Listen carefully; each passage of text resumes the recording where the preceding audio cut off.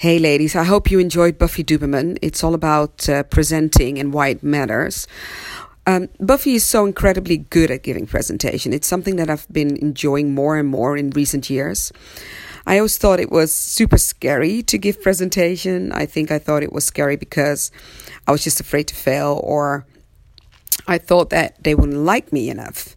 But in recent years, I've also learned a number of important things that have made it easier for me to give presentation to either a large or a small audience. Well, let me share them with you. Number one, you've got to tell stories. I'm a big fan of TEDx, and I used to be part of TEDx Amsterdam Women in Amsterdam. And I really believe that telling stories and sharing anecdotes will make you connect with your audience much faster. They can experience what you want to bring across better, and they will also remember it better. And therefore, they will be able to repeat it. And that's very important. Later on, I'll tell you what else I like about the TEDx talks and why they work in business life as well. Number two, show your passion and speak with passion. There's nothing boring as listening to somebody who's conveying a subject that is very dry, in a very dry manner. I really believe that passion rubs off. And if you're passionate, then your audience will really feel it. And they will be just as enthusiastic about you and your story then. And you show your passion through your words, but also through your body language. Laugh, make eye contact, be, genuine and show warmth. Number three, create an interactive atmosphere. It's not about you, but it's about your audience. Give them something they need to think about or they would like to discuss during the break.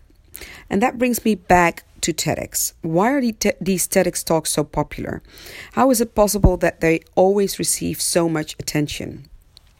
Well, first, I think it's cool that nobody ever reads something from a piece of paper, but they know it by heart. They know their story by heart. They are always well prepared. Look, it's like going to a concert. Every time there's a guitar solo, which is always going to happen at the same time at every single gig, it doesn't make the guitar solo less more fun or less more passionate. It's about rehearsing. For instance, if I decide to tell a joke and I rehearse it, I will make sure that it really lands with the audience. So be prepared and rehearse until you know it by heart, because you're a professional, you're not an amateur.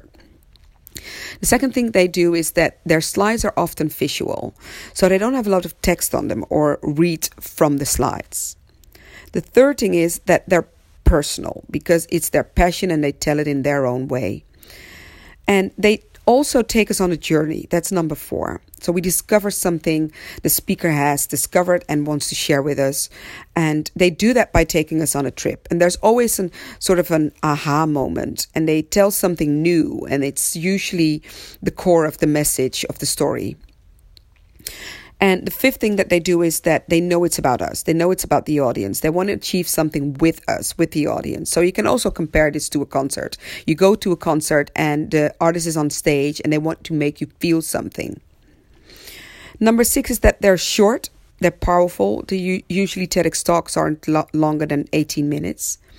And last but not least, they are always inspiring. You need to be able to inspire your audience.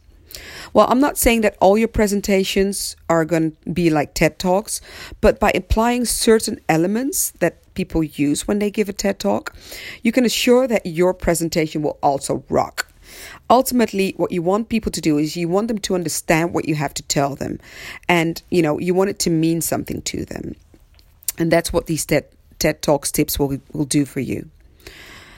Well, only one more personal branding chapter to go. So I hope you enjoy Kirsten Yashi's. She will be talking about online promotion. And I'll talk to you again after that at the after party.